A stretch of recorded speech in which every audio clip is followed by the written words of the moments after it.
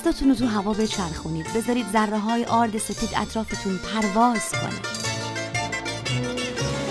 خمیر رو حسابی ورز بدیم. نمکش رو اندازه کنید. غذایای ایرانی، پادکستی درباره غذا، زنان و آشپزی، مردان و آشپزی. غذایای ایرانی.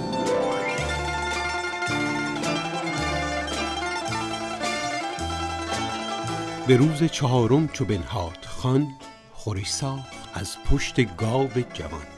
به دو اندرون زعفران و گلاب، همان سال خورد می و مشکناب.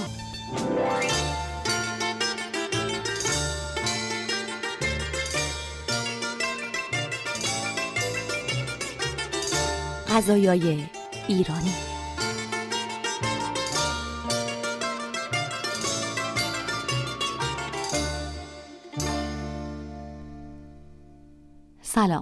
سلام به همه شما جانهای مشتاق.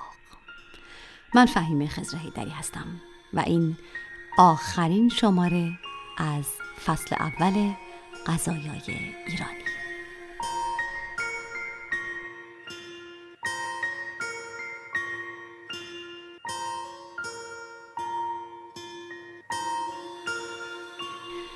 هنگامی که از گذشته کهنی چیزی به جا نمی‌ماند، پس از مرگ آدم‌ها، پس از تباهی چیزها، تنها بو و مزه باقی می‌ماند که نازکتر اما چابکترند، کمتر مادی‌اند، پایداری و وفایشان بیشتر است. دیر زمانی چون روح می‌مانند و به یاد می‌آورند، منتظر، امیدوار، روی آوار همه چیزهای دیگر میمانند و بنای عظیم خاطره را بی خستگی روی ذره های کم و بیش لمس نکردنیشان حمل میکنند.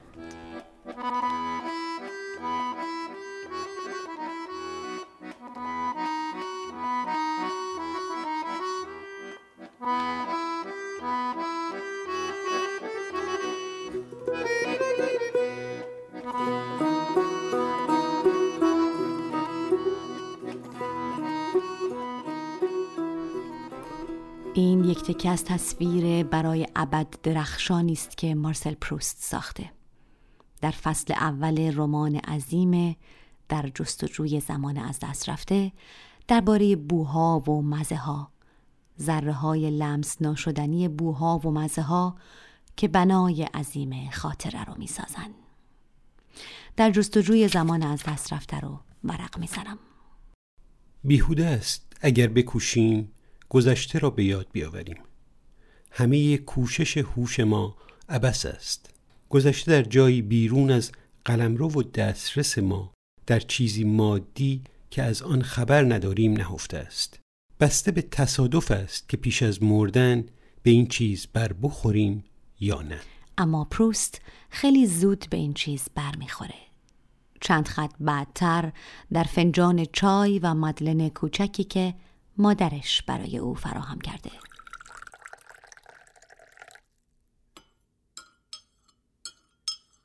مادرم که میدید سردم است، پیشنهاد کرد برخلاف عادتم برایم کمی چای بسازد. فرستاد تا یکی از آن کلوچه های کوچک و پف کرده‌ای بیاورند که پتیت مادلن نامیده میشوند. و من دلتنگ از آن روز غمناک و چشمانداز فردای اندوهبار قاشقی از چای را که تکه‌ای کلوچه در آن خیسانده بودم بی اراده به دهان بردم. اما در همان آنی که جرعه آمیخته به تکه‌های شیرینی به دهانم رسید، یکه خوردم. حواسم پی حالت شگرفی رفت که در درونم انگیخته شده بود. خوشی دلانگیزی خود در خود بی هیچ شناختی از دلیلش مرا فرا گرفت. یک باره با انباشتنم از گوهره‌ای گرانبها، کشمکش‌های زندگی را برایم بی اهمیت، فاجعه‌هایش را بی زیان و گذراییش را واهی کرد، به همان گونه که دلدادگی می کند. این شادمانی نیرومند از چه می توانست باشد؟ حس می کردم با مزه چای و کلوچه رابطه داشت. شگفتی و شگفتی و شگفتی. این مزه با نویسنده چه میکنه؟ چطور یک جرعه چای و یک تکه کلوچه چنین درکی و چنین حسی به او میده؟ این از کجا میاد؟ بیشتر که فکر میکنه به یاد میاره. این مزه کلوچه‌ای که وقتی صبح‌های یک شنبه در کمبره به اتاق عمه لئونی میرفت تا به اون صبح به خیر بگه، در چای یا زیسفون میخیساند و به او میداد. این مزه اون خاطر است و نویسنده را مستقیم و بیدرنگ برمیگردونه به اون یک شنبه ها.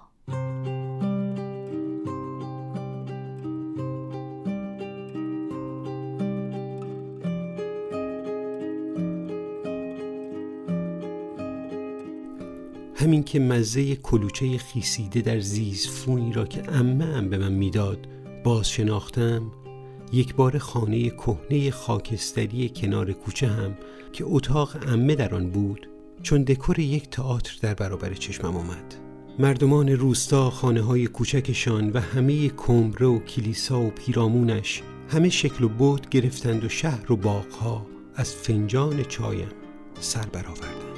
صدای قلب نیست، صدای پای توست. صدای قلب نیست، صدای پای توست که شبها در سینه‌ام میدوی. کافیست، کافیست، کافیست کمی خسته شوی. کافیست، کافیست، کافیست بیستی. این هفته درباره بو و مزه و کاری که بوها و مزه ها با جان ما می کنند حرف می زنیم. مزه ها و بوها که بی فاصله بی درنگ یادها رو زنده می کنند و خاطره های مبهم دور رو احضار می کنند. چیزی به کوچکی یک طعم یا یک بو چه ها که نمی کنه. جرعه از فنجان چای می نوشی و ناگهان یاد مثل کوسه‌ای به سمتت برمی گرده. فنجان از دستت می افته و هزار لحظه میشه. هزار خاطره.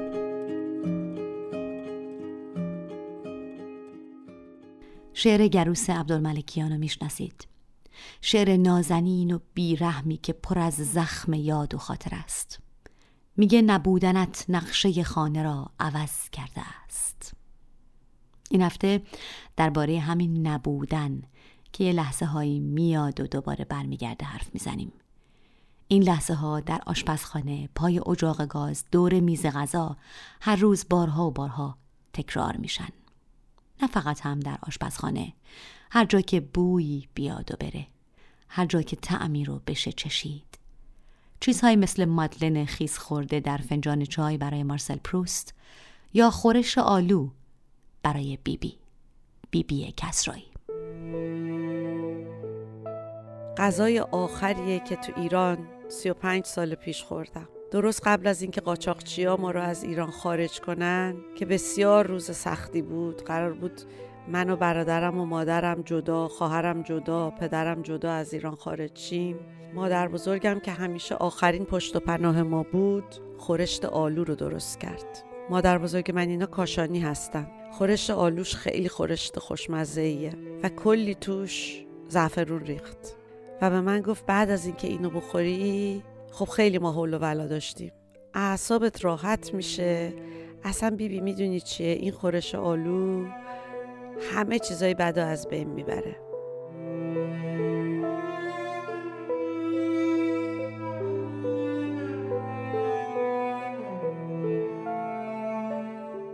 سالها بعد من خودم تحقیق کردم که فهمیدم زعفرون چقدر اعصابو راحت میکنه و آدمو خوشحال میکنه و به خنده میندازه، به وجد میاره. و تفلک این زن آخرین عشقشو توی این خورش ریخت و به ما داد و از اون دالون خونه که خارج می شدیم و از اون بنبست کوچه بهار آب پشت پای ما ریخت و چشماش هم پر از آب بود و ما رو به سرنوشت دیگه ای سپرد و خود اونو در غربت ما در واقع از دست دادیم و ندیدیمش.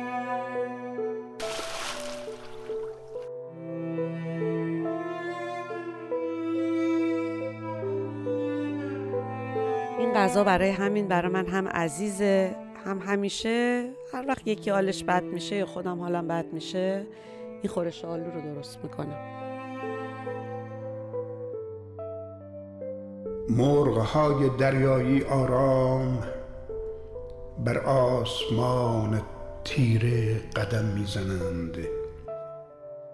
چه شبی عشق میتواند دو بال کوچک نقره‌ای بر شانه‌هایم برویاند. راه‌های هوا را اگر بشناسیم، دو لک کوچک نقره اند بالهای من در تاریکی و عشق تو اکنون هوای شبانه را سیراب می کند.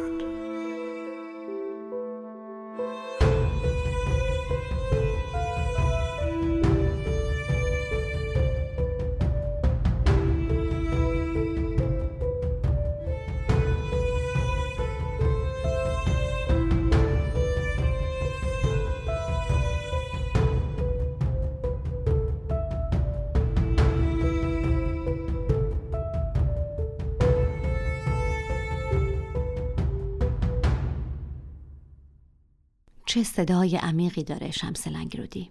انگار ساخته شده برای حرف زدن از لحظه های ناممکن زندگی. غذاها کارهای عجیبی با ما می کنند. عواطفی رو در ما تازه می کنند. آدمها و شهرها و خانه ها را احضار می کنند. بعد دیگه انگار به سلامتی اوناست که چیزی می نوشیم یا به یاد اونهاست که میز رو می چینیم و جهان از دور این میزه که آغاز میشه. این صدای نیکوست. یه چیزی که خیلی برام خاطره انگیزه بادمجون سرخ کرده است. وقتی که بادمجونو از اون بادمجونایی که تو ایران داشتیم، بادمجونایی که تقریباً باریک سرخ شده تو روغن حسابی، مثل اون وقتا که واقعاً تو روغن سرخشون میکردیم، صداش، بوش، عطرش و خاطره قشنگی که همیشه یادم میاره مال وقتیه که خونه مادر بزرگم میرفتم و عمم که اون موقع اونجا زندگی میکرد وقتی داشت بادمجون سرخ میکرد منو صدا میکرد و یواشکی به بادمجونای سرخ کرده ناخونک میزدیم. وقتی که بادمجونا رو سرخ میکرد چند تا در می آورد میذاشت تو بشقاب، بعد یه لیمو ترش روشون میچکوند، یه ذره نمک میزد و ما اونو یواشکی میخوردیم که کسی نفهمه و این راز کوچیک خوشمزه ما بود که من همیشه از یاداوریش خیلی خیلی لذت میبرم.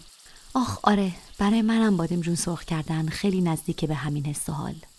باورتون میشه مادر بزرگم هر وقت بادمجون سرخ میکرد تلفن میکرد به عموم که کوچکترین بچه خانواده بود که از سر کارش برگرده خونه یه لقمه بادمجان سرخ شده نمک زده لای نون لواش بخوره و دوباره برگرده سر کار. حالا این هیچی، باورتون میشه عموم همین کارو میکرد. مرخصی ساعتی میگرفت برای گرفتن یک لقمه بادمجان سرخ شده از دست عزیز مادرش میرفت به خونه. به چنین خاطره‌ای نه به جای خودم به جای عموم فکر میکنم. با حافظه او به این بادمجون‌های سرخ شده فکر میکنم و به شکل دردناکی میفهمم که چقدر صحنه بادمجون سرخ کردن توی هر آشپزخونه‌ای در هر جای دنیا میتونه برای او صحنه معناداری باشه. بهانه من، بغض خانه من، گرفته دلم گریه میخواهم، خیال خوش عاشقانه من، همیشه تویی آخرین راهم. بهانه من، بغض خانه من، گرفته دلم گریه میخواهم، خیال خوش عاشقانه من،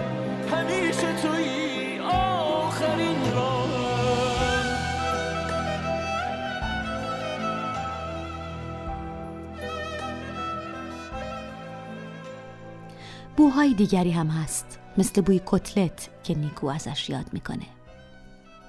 بوی کتلت منو یاد تصویر مامانم میندازه که کنار گاز وایساده و داره غر میزنه که چقدر کتلت درست کردن کار سختیه. همیشه پشیمونه از کتلت درست کردن و خوشمزه ترین کتلت های دنیا رو درست میکنه. امکان نداره که من بوی کتلت بشنوم و این تصویر خونه، اون حال امنیت خونه که یه تصویر فیکس تو ذهن من، دوباره به ذهنم برنگرده. و غذاهای دیگری که میتونن غذا نباشن، یادواره باشن، جشن یادها، مثل زرش پلو برای سودرات. یکی از غذاهایی که خیلی برای من نوستالژیکه زرشک پلوه. حتی نه زرشک پلو با مرغ، خود زرشک پلو. مادر بزرگ من، مادر پدرم آشپز بسیار قهاری بود و من هیچ وقت یادم نمیره که زرشک پلو درست کردم. براش یه غذای دم دستی بود واقعا، ولی من عاشق اون زرشک پلو بودم و خودم هم همچین خودم صاحب سبک میدونم در زرشک پلو پختن. از وقتی هم که گیاهخوار و بعدش هم وگان هستم، جایگزینی برای مرغ پیدا کردم و زرشک پلو با مرغی که اون زمان کودکی مادر بزرگم سرو میکرد و من اونجوری لذت میبردم ازش، الان با گیاه درست میکنم، یعنی مرغش رو جایگزین کردم. خیلی خیلی لذت بخش مراحل ساختن به قول خودتو اون زرشک پلو، مخصوصا وقتی که زرشکشو نمیری از مغازه سر کوچه بخری، حتما این رو سفارش میدم از یه جای مشخصی بیاد و همون موقعم وقتی که زرشک خشک به دستم میرسه بوش میکنم. اون لحظه ای که توی اون زرشک یه همچین یه هوا گلاب میریزم، یه کمی خیلی خیلی کمتری عرق بهار نارنج میریزم که مبادا تلخ بشه، حالا اگر که شیرینی بخوام اضافه کنم غیره، اون بویی که این زرشک از خودش ساطع میکنه در تماس با گلاب و عرق بهار نارنج، اون بو خیلی برای من نوستالژیکه. گاهی هم بشقاب غذا روی میز سنگینی میکنه، اونقدر پر از خاطره، اونقدر پر از یاد که به خار توی چشم بدل میشه. گاهی تصمیم میگیری که دیگه هرگز این غذا رو نسازی، مثل قصه مامان گلبو. پررنگترین اتفاقات و مکالمات ما و پررنگترین خاطرات من از اتفاقاتیه که دور اون میز گرد چوبی در خونه پدر مادرم اتفاق افتاده بود. و اتفاق خیلی عجیبی که توی خونه ما افتاد بعد از مهاجرت برادرهام این بود که 2 غذا از لیست غذاهای درست شده توسط مادر من حذف شد و وقتی برادر کوچیکتر من مهاجرت کرد به نیویورک، قرمه سبزی از لیست غذاهایی که مامان من درست میکرد حذف شد و تصمیم گرفت که دیگه قرمه سبزی درست نکنه. و وقتی که اون برادر دیگه هم مهاجرت کرد به کانادا، ما دیگه کتلت نپختیم، یعنی در واقع مادر من. و زیر پلو برای فرانک امیدی. برای من یکی از غذاهایی که مثل اینه که مامانم بغلم کرده، در واقع یه آغوش گرم و نرمه، زیر پلوه و همیشه هم وقتی که حالم یه جوریه که احساس میکنم وای دلم یه بغل گرم و نرم میخواد، حالا مثلا پریود باشم یا هر چیزی، برای خودم دوست دارم بپزم، زیر پلوه. به انگلیسی بهش میگن کامفورت فود، یعنی غذایی که تو رو از نظر روانی نوازشت میده و بهت حس مهربونی میده. برای من زیر پلوه، به خاطر که مامانم درست میکرد این غذا رو و اصلا وقتی که اون زیره رو میریزی توی برنج که باش قل بخوره، عطرش پر میکنه خونه رو و بعد اون در واقع مرغ رو که داری میپزی با زعفرون زیاد و بوی اون پیاز و اینها، برای من بوی مهربونی و خونه و اینکه قراره یه جای گرم و نرم و راحتی باشم رو بهم میده. خیلی دوست دارم که این زیر پلو رو معمولاً با مقدار زیادی ماست بخورم، روش نمک و فلفل بریزم، تدیگی هم که قشنگ ترد شده و من بعدم نمیاد یه ذرم تدیگش به سمت سوختگی بره.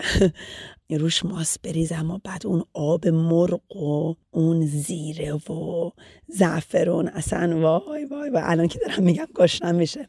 و این من میبره همیشه به خونمون. صداش هم گرفته، سرما خورده، صداش طوری گرفته که آدم دلش میخواد یه پیاله سوپ گرم براش ببره، بگه بیا توی این پیاله گرم شو، خوب شو.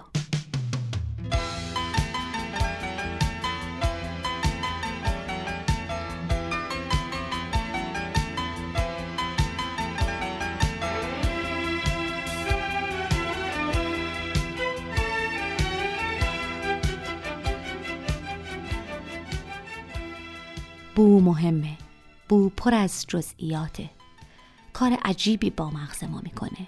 فقط هم بوی غذا نیست. ماهای اول مهاجرتم به پراگ یه صابون مایع اتفاقی توی آپارتمان بود که هنوز بعد از 10 سال وقتی یه جای ناگهان بوی اون میاد، بی درنگ پرت میشم به آپارتمان شماره 125 خیابان وینهوراتسکا پراگ 3. یا مثلا اینجا برای نیکو. وقتی تازه بچه دار شده بودم، برادر شوهرم بر من یه کرم کادو آورد که وقتی این کرم رو باز کردم و بو کردم در جا اشکم در اومد. بوی یک دوره‌ای رو میداد که من بالای درخت نشسته بودم توی باغ خالم در ساری که باغ مرکبات داشتن و ما همیشه میرفتیم بالای درخت میشستیم و همونجا از روی درخت پرتقال و نارنگی میچیدیم. بوی اون کرم بوی بیخ ثاقب نارنگی رو میداد. اون جایی که اون شاخه سبزی رو که به نارنگی وصله میکنی بدون شک، اول بوش میکنی و بعد پوست میکنی و میخوری. این یکی از قشنگترین بوهاییه که من در زندگیم باهاش خاطره دارم. نیکو از بوی نارنگی میگه و من یاد رادیو چهرازی میافتم. رادیو چهرازی عزیز، رادیو چهرازی تکرار نشدنی. نگاه نارنگی ها رو، نگاه نارنجی ها رو.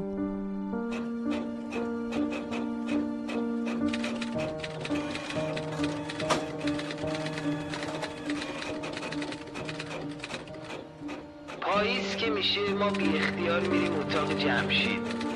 پاییز یهو میاد تو یه روز، مثل بهار و بقیه. صبح زود بیدار میشی میبینی حیات شده طوفان رنگ و رنگ که برپا در دیده میکنن. ما مثل عوام الناس، مثل سیاوش قمیشی و کریستیبل یقیقی داریم پاییز دلگیره. شبای صدای بوف میاد. به جمشید میگیم سرمرگی مهمون نمیخوای دلمون گرفته. میگه بابا کجاش دلگیره؟ نگاه نارنگی ها رو، نگاه نارنجی ها رو. به زبان حال با انسان سخن میگه. خورمالو رو ببین. میگم جمشید نارنجی چیه؟ مهر، آبان، وای از آذر. چجوری بگذرونیم امسالو؟ در آشپزی از بو که حرف میزنیم پای ادویه به میون میاد. نجف دریابندری در مستطاب آشپزی در فصل مفصلی درباره ادویه حرف زده. هر قومی برای خود ادویه خاصی ترکیب کرده است که بیشتر عطر و مزه آشپزی آن قوم از آن حاصل می شود. در آشپزی ایرانی مخلوط کمابیش معینی از ادویه به کار می رود که اجزای آن و نسبت اجزا در هر شهری و حتی در هر خانه‌ای ممکن است اندکی تفاوت کند. آقای دریابندری از ترکیب یک قاشق از جوز بویا، فلفل سیاه، فلفل قرمز، زرد چوبه، زیره، دارچین، تخم گشنیز و تخم هل به عنوان ادویه ایرانی نام برده. بعضی به این ترکیب ممکن است خسرودار را هم که ریشه جوز است اضافه کنند. اینجا نویسنده از ادویه پلوی آذربایجانی هم حرف زده. گل سرخ، دارچین و زیره. به گفته او این ادویه را کدبانوهای آذری برای پلویی به نام گل پلو درست می کنند. مشامم پر میشه از بوی خوش عطاری. چقدر مغازه‌های عطاری رو دوست دارم. هر چیزی در اونها بوی واقعی تری داره. مثلا فکر کنید یه عطاری قشنگ فروتن کنج یکی از کوچه های همیشه مست شیراز. ما میرم شیراز استانبول، و میرم شیراز شیراز استخون میخرم گوشوار قیمتش گرون میخرم گوشوار قیمتش گرون تا تو گوش نکنی و راه نروی و غیر نریزی و من نبینم و حز نکنم و ناز مرمری چقدر قشنگه اینجا شهر فرنگه اینجا چقدر قشنگه اینجا. محمد بهمن بیگی معلم عشایر ایران در کتاب درخشان اگر قرقاج نبود می نویسه: آب و هوای شیراز گل می پرورد، سرو آزاد می رویاند، گردو را در کنار لیمو می نشاند، یاس و نسترن را بر اندام نار و نارون می پیچد، بادام بون را در بهمن ماه به شکوفه می کشد و از همه اینها بالاتر آتش زبان کش ذوق را دامن می زند و در خاطره ها شعر تر می انگیزد.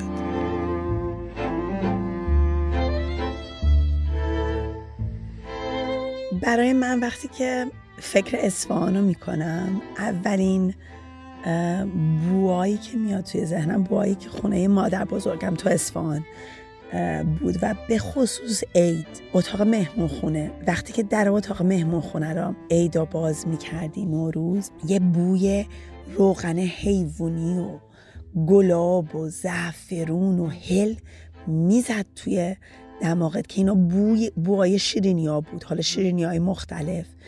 یکی از شیرینی هایی که برای من خیلی خیلی شیرینی اصفهانیه و خیلی خیلی دوستش دارم، ما بهش میگیم نون کرکی. اون شکر رو بخاطر که شکرم وقتی که میپزی قشنگ یه بوی خاصی داره دیگه، و اون گلاب و زعفرون، وای اون اصلا قشنگ من میبره تو مهمون خونه مامان بزرگم و نوروز و شیطونی و اصفهان و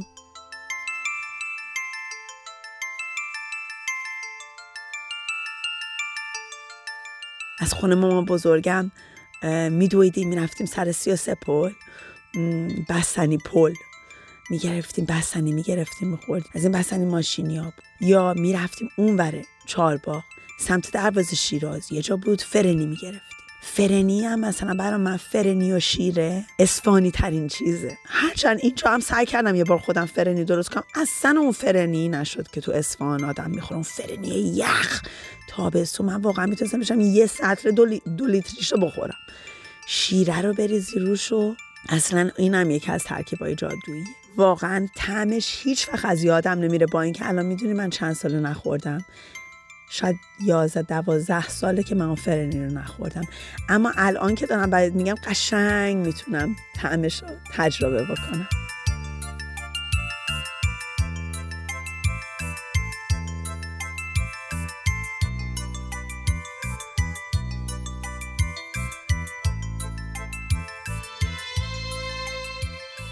مرهم میتونه باشه، خیلی اوقات مرهم زخمامون میتونه باشه، چاره دلتنگیامون میتونه باشه.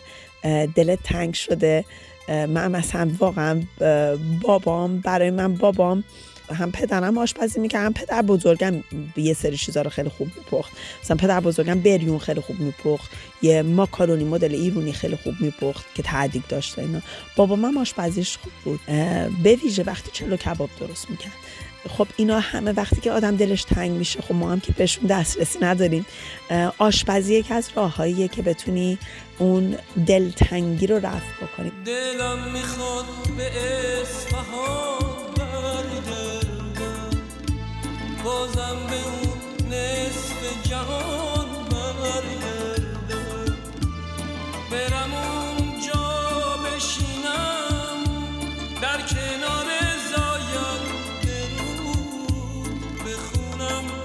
از ته دل ترانه و شعر و سرود. شهرها در خاطره ما بو و مزه دارند. هر شهری که بهش سفر کردیم، در هر شهری که غذا خوردیم، عطر اون شهر رو با خودمون داریم. شیراز مثلا بوی بهار نارنج میده. انگار شهر زیر بار سنگین عطر بهار نارنج کمر خم کرده. بوی خوش شکوفه ها میره تا آب رکناباد، با بوی شور رودخانه یکی میشه و میره به سمت حافظیه و سعدیه. سوده از بازارهای محلی میگه. شنبه بازارها، جمعه بازارها در هر شهری که به اون سفر میکنیم.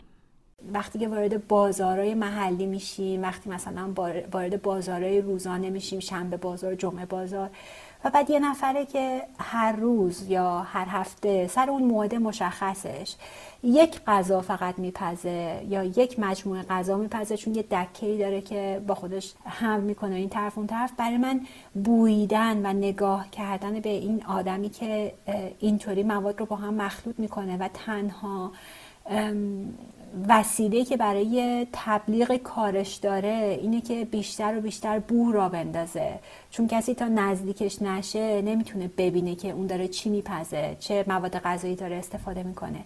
اون بوست که آدم ها رو میرسونه به اون فرد. این بوئه که آدم ها رو به اون میرسونه.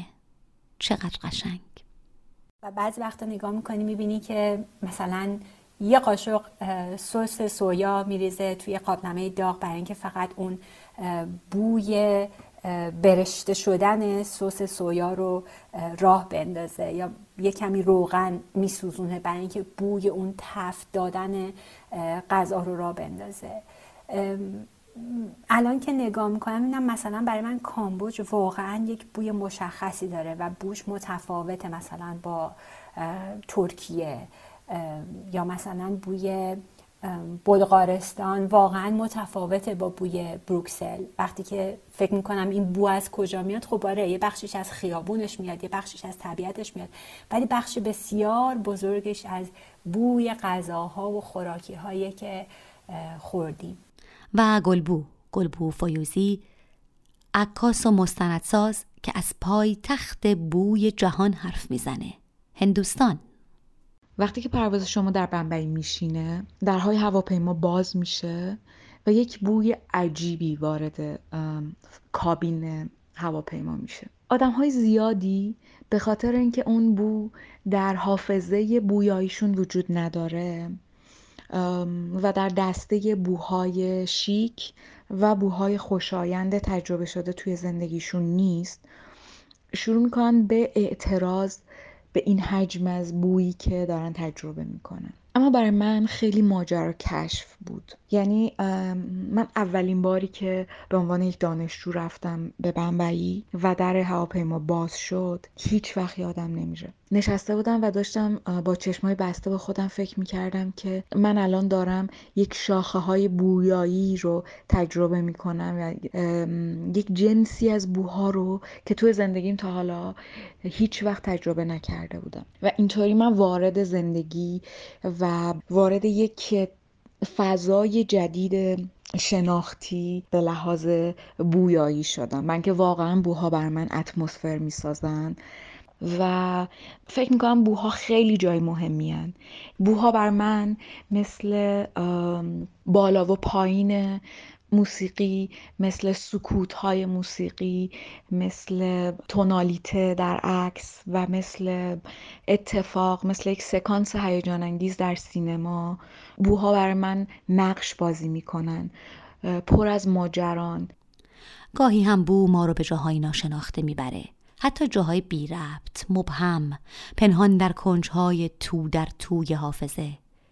بی کسرایی از سالها پیش در سندیگو یک مدرسه آشپزی بنا کرده. از تجربهش با عطر و بوی ادویه ها میگه. زعفرون رو که دست به دست دادم چرخید، گفتم چشمتون رو ببندین و هرچی که فکر میکنین به من بگین، سعی نکنین حدس بزنین که این چیه یا اون چیه. یه خانومی وقتی که بو کرد گفت من نمیدونم این چیه، ولی بچه که بودم کیف مامان بزرگم، کیف چرمی مامان بزرگم رو که وامی کردم این بو رو میداد. این خانوم ایتالیایی بود و بعضی چرمای خیلی قدیمی رو با زعفرون رنگ میکردن. فکر کنین چقدر جالب بود. یا یه چیزای بی ربطی، مثلا لمنگراس رو که در واقع مثلا ویتنامی، بیشتر تو غذای ویتنامی و تایلندی استفاده میشه. یکی گفت بوی توپ بچگیمو میده. و دستها رو به یاد میاره. چه خاطرات خوبی از دستای این زنای مختلف داشتم که واقعا دستاشون عین هم بود. دستای کار کرده، زنی که تو کره کیمچی درست میکنه با دست مادر بزرگ من، با دست مادر بزرگ ایتالیایی یا دستای مادر بزرگ فرانسوی یا هندی. دستها مهمند، خیلی مهم. نقاشی سیب زمینی خورهای ونسان ون گوگ رو به یاد دارید؟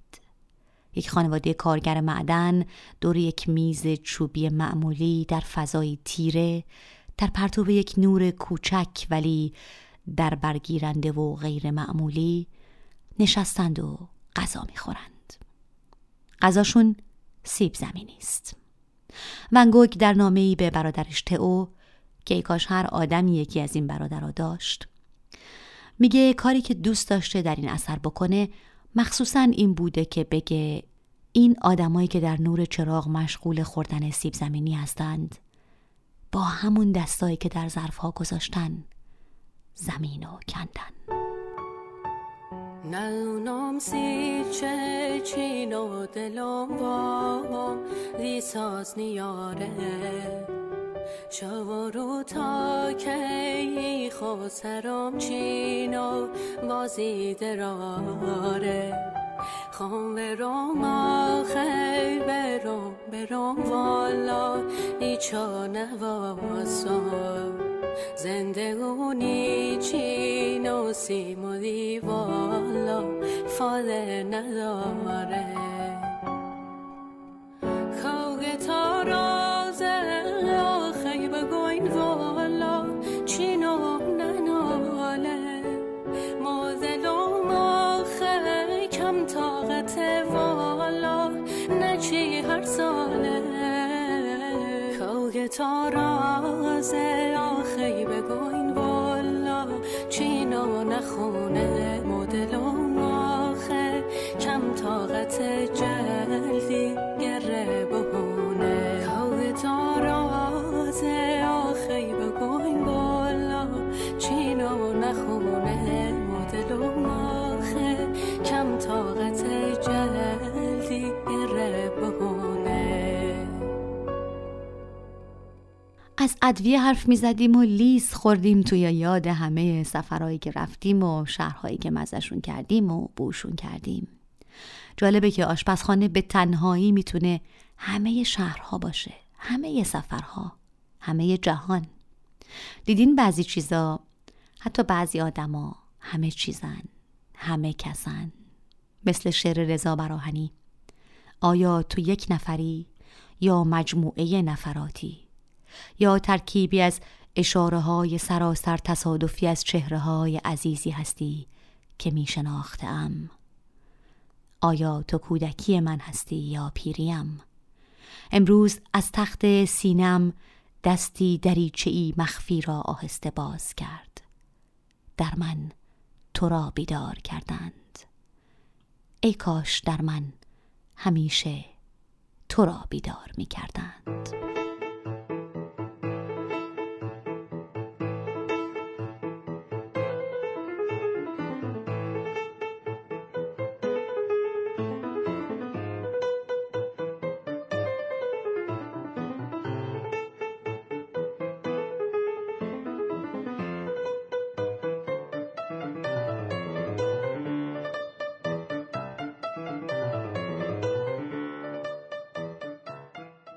ادویه یک مکمل اجتناب ناپذیره. یک میزان اندکی از یک غذا رو، یک درصد خیلی اندکی از یک غذا رو از لحاظ جرمی، از لحاظ فیزیکی ادویه‌جات در واقع تشکیل میدن، ولی سرنوشت اون غذا رو اون ادویه ها تعیین میکنن. یعنی اون ادویه میتونه اون غذا رو، اون در واقع مخلوطی از مواد اولیه رو به یک شاهکار تبدیل بکنه، یا این که میتونه اون رو یه راست بریزه آدم سطل آشغال و حتی نتونی بخوریش. درسته که خیلی خیلی خیلی خیلی جای اندکی رو توی اون ظرف غذای ما میگیرن، ولی به شدت تعیین کنندن. این صدای علیرضاست. علیرضا صوت اکبر، عکاس صاحب ذوق و سلیقه که خودش رو آشپز تجربی هم میدونه.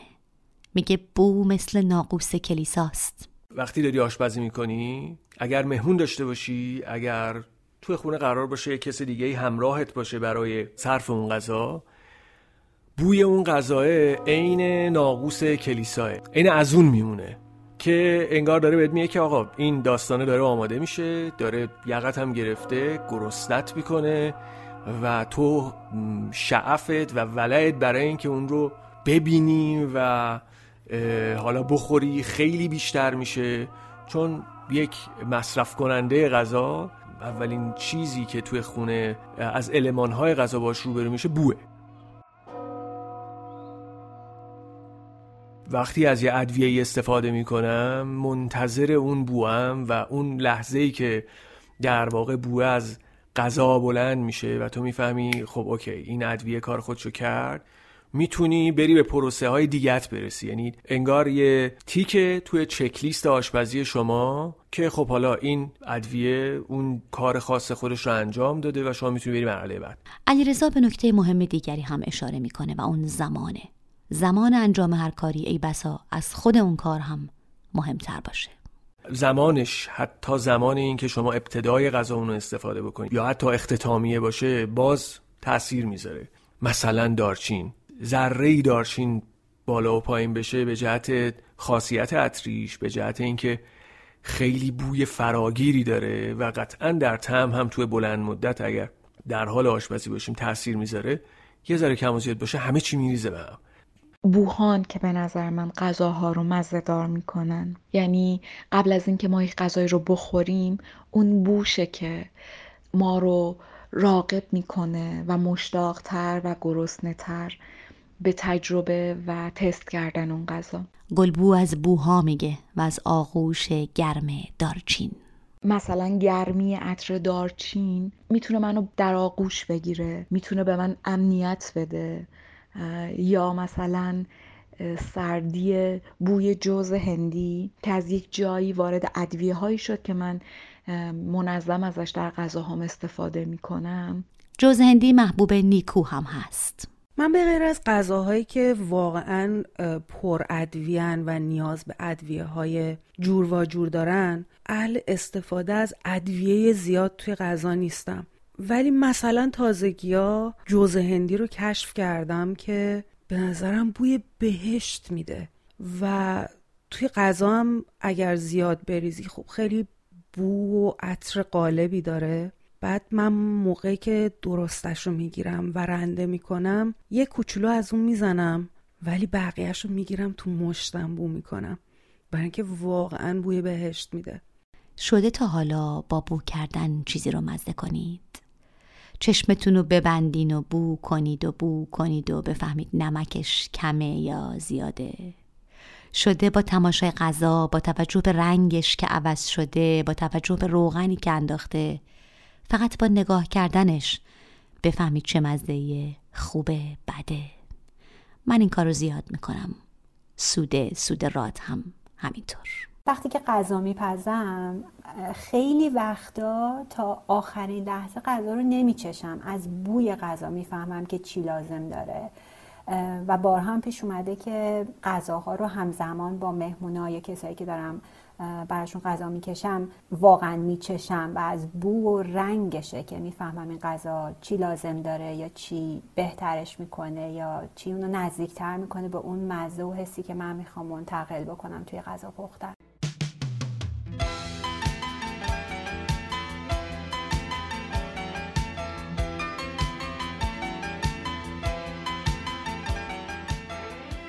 یه وقتی هست که دیگه باید یک کار نکرده بکنیم. مثلا کاری که همش میکنم اینه دیگه، نوشتن و خوندن و اینا. وقتی عوض میکنم که یه تنوعی بدم، مثل این گشتن برای من تو بیرون رفتن و تو باغ رفتن و یا مثلا دیگه رفتن سینما، رفتن تئاتر، کار نکرده میکنم. حالا یه غذا خوشمزه میتونم مثلا حالا خانه دار بشم، خانم بشم، یه غذا خوشمزه درست کنم یا نه. بعد الان مثلا دم غروبی به بابا گفتم بابا ببینم ما گوشت چرخ کرده داریم که لوبیا پلو درست کنیم. گفت آره داریم. اونم خوشحال شد، گفت حالا آفتاب از کجا در اومده که این خدا آشپزی کنه.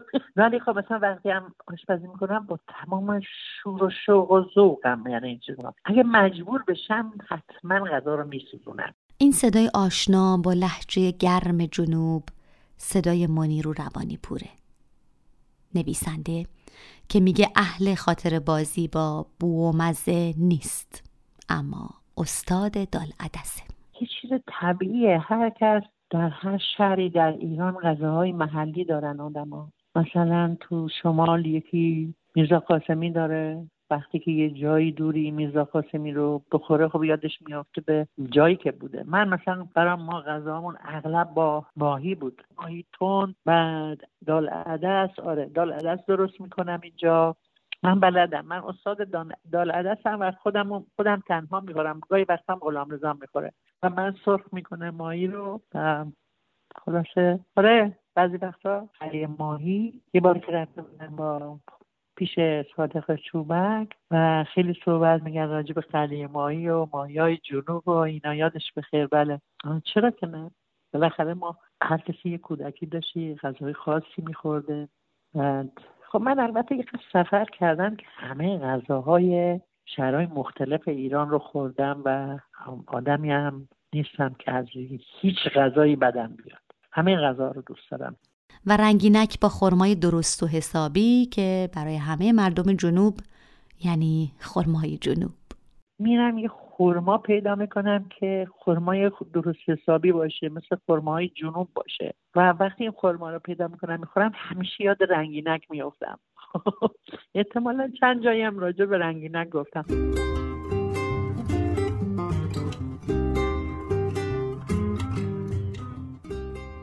میپرسم خانم روانی پور اصلاً آشپزی نمی کنید؟ اصلاً با اون خانم خانه‌ای که در ایران مرسومه اینجا من تحمل اون زندگی رو هیچ وقت نداشتم و خوشبختانه با کسی زندگی میکنن که زیاد درگیر اون چیزا نیست. ولی خب بعضی وقتا من خجالت میشم باید برم غذا بپزم و اینا، یا بقیه گرفتارن وسط کار کردم، یا گاهی هم خوشم میاد به غذا بپزم. خب یه تنوعی، کامپیوترم رو میزه، غذام رو اجاق، بین این دوتا میرم و میام، 10 دقیقه اونجا 10 دقیقه اینجا و چیزایی که میشه برای که وقت رو مثلا صرف جویی کنم. خب مثلا این در مورد چک کردن، بیشتر در مورد چک کردن فیسبوک، توییتر و این مدیایی است که من باشون سر کار دارم و کلاسام رو از طریق این مدیا میگردم، آنلاین، کلاسای آنلاین یا جواب دادن به بچه‌ها، مثلا خوندن این چیزایی که بعدا باید برایش روش یادداشت بذارم تیکه تیکه. این کارا اینجوری رو موقع میکنم. منیرو حرف میزنه و من به یاد کولی کنار آتش میافتم، رمانی که پر از تصاویر میخکوب کننده. بی هوا یاد این جمله میافتم: اگر میخواهی ببینی زنی خوشبخت است به راه رفتنش نگاه کن. شاید چون منیرو از شبحی میگه که در خونش راه میره. گاهی وقتا مثل شبح را میرم تو خونه. خب خیلی عجیب غریبه. خیلی من در واقع اینجوری شانس آوردم یا واقعا مبارزه کردم. میدونم یادم یه سال بعد خاطراتمو بیادم بخونم ببینم چه خبره. یا بچه ها رو عادت دادم به خودم، شب پسرم شوهرم عادت دادم به این چیزا که هر کی برای خودش کار خودشو بکنه. خب ولی در ضمن یه دوستی و یه بدوستان فکری هم برقرار باشه. این خیلی خوبه که مزاحم همدیگه نمیشیم تو چیزای فکری. و وقتی من میگم مثلا من نمیتونم آشپزی کنم امروز اینا، خب اگه بابکم نتونه یا میره غذا بیرون میخوره، بیا بیرون برای منم میاره. یا مثلا غلامرضا شروع میکنه آشپزی کردن. اینجوری نیست که بزنیم دک پوزه رو خورده خاکشیر کنیم برای که یه لقمه نتونستیم مثلا یه بشقاب پر پلو و چلو کباب و اینا نبوده بخور. خانه هم هستیم هممون، نباشم چیزی نمیخوریم تا بالاخره یه چیزی پیدا بشه.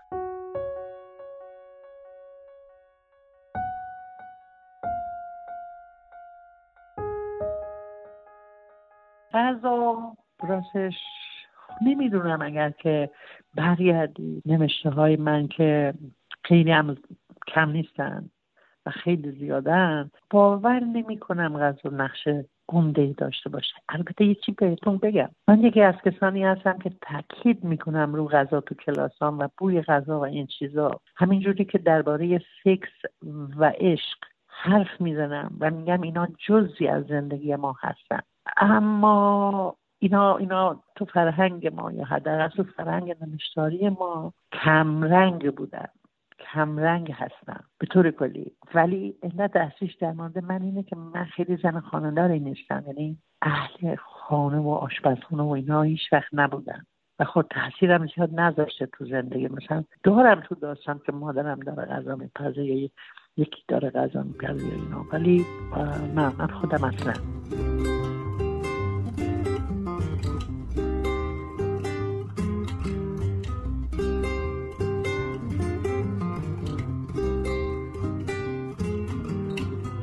چیزی که به نظرم اولین حلقه پیوند سینما و غذاست اینه که غذا به خصوص در اون شکل و شمایل ایرانی که ما میشناسیم با اون همه رنگ‌ها و بافت‌های جذاب واجد ویژگی‌های تصویری بالاییه. یعنی غذا یه عنصریه که میتونه خیلی خوب در قاب سینما جا خوش کنه. شما تصور کنید بشقاب آلبالوپولویی رو که در یه سکانسی از فیلم کافه ترانزیت ریحان برای زاکاریو اون راننده یونانی آماده میکنه، چه ترکیب محشری از رنگ هاست. وقتی که پلوی زعفرانی و مغز پسته کنار پلوی آلبالویی رنگ میشینه و اون سرگنجشکی‌ها با اون رنگ کرم کاکائویشون میان در ترکیب با اینها قرار میگیرن، چه تابلوی فوق‌العاده خوش رنگ و خوشنمایی ساخته میشه. اصلا یه ترکیبیه که نمیشه ازش چشم برداشت. در واقع هم اشتها برانگیزه و هم چشم نوازه. این صدای فرشته است. فرشته حبیبی، منتقد سینما و تئاتر که از اثر گرمابخش و خاطره ساز غذا در سینما میگه. یکی از بهترین نمونه‌هاش سینمای کامبوزیا پرتوی که به تازگی چشم از جهان بست. البته زیبایی این سکانس فقط محصول رنگ‌ها و شکل و شمایل و اون بو و طعمی که ما با دیدن اینها در کنج ذهنمون دریافت می‌کنیم نیست. در همین سکانس بلافاصله ریحان دور این ظرف رو که آماده کرده از این آلبالوپولو با دستمال پاک می‌کنه و با یه لبخند کمرنگی شکل نهایی ظرف و غذا رو چک میکنه. این ظرف غذایی که با این چیدمان رنگ و با یه خورده نگرانی و حس پنهان در واقع به سر میز راننده یونانی فرستاده میشه، خب طبعا حاوی یه پیامیه و یه پیامی که ما در اینجای فیلم دیگه میدونیم که یک پیام عاشقانه است، چون ما از اینجا دیگه فهمیدیم که بین اینها یه رابطه پنهانی شکل گرفته. ریحان در فیلم به یاد ماندنی کافه ترانزیت زنی است که با بو و مزه خاطره میسازه، خانه میسازه. حس دیگه‌ای که ریحان با دستپختش برمی انگیزه و اونو به همه مشتریای قهوه خونه و از جمله زاکاریو انتقال میده، حس بودن در فضای امن و یادآوری مفهوم خانه است. به فاصله کوتاهی از راه اندازی این قهوه خونه مرزی، راننده های ترانزیت که از اون مسیر عبور میکنن مشتاق غذاهای اون قهوه خونه و دستپخت ریحان میشن. حتی در ابتدای فیلم یکی از اونا از اوجان که در قهوه خونه کار میکنه میپرسه اینجا کی آشپزی میکنه و بعد چون جواب دقیقی نمیشنوه خودش میگه این حتما دستپخت یه زنه. و رقص که حرف زدن با تنه، با جان، با ذرات بدن. درک آدم ها از همسفرگی، از چشیدن مزه و بو و طعم غذا در کنار هم باعث میشه که اینها به یک زبان مشترک میرسن. در فیلم این آدم ها هم زبان نیستن و اغلبشون با زبانهای مختلفی حرف میزنن، ولی میبینیم که این کنار هم بودن، نشستن پای یک سفره اونا رو به یه زبان مشترک میرسونه. غذا یک زبان مشترکه، همونطور که رقص زبان مشترک میتونه باشه. و اتفاقا جالبه که در فیلم هم یه سکانسی داریم که غذا خوردن ریحان و بچه‌هاش با زاکاریو و اوجان و اون دختر روس به رقص ختم میشه.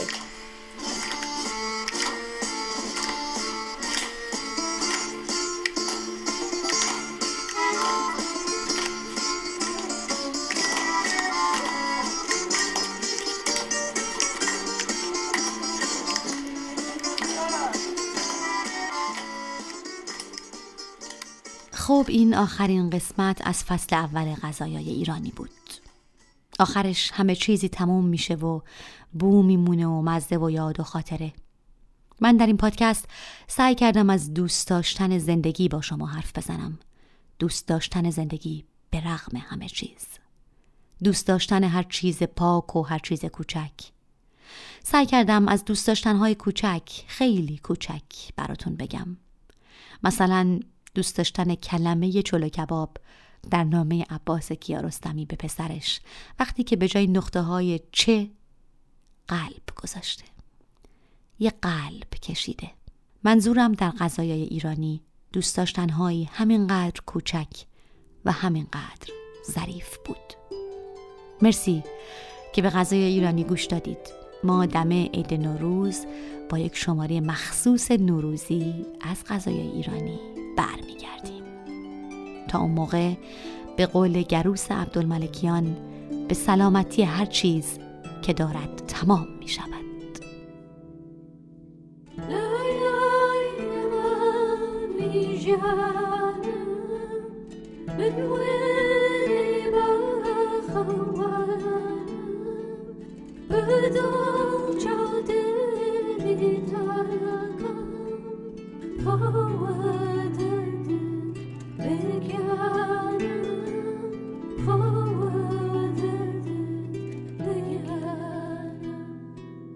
Hey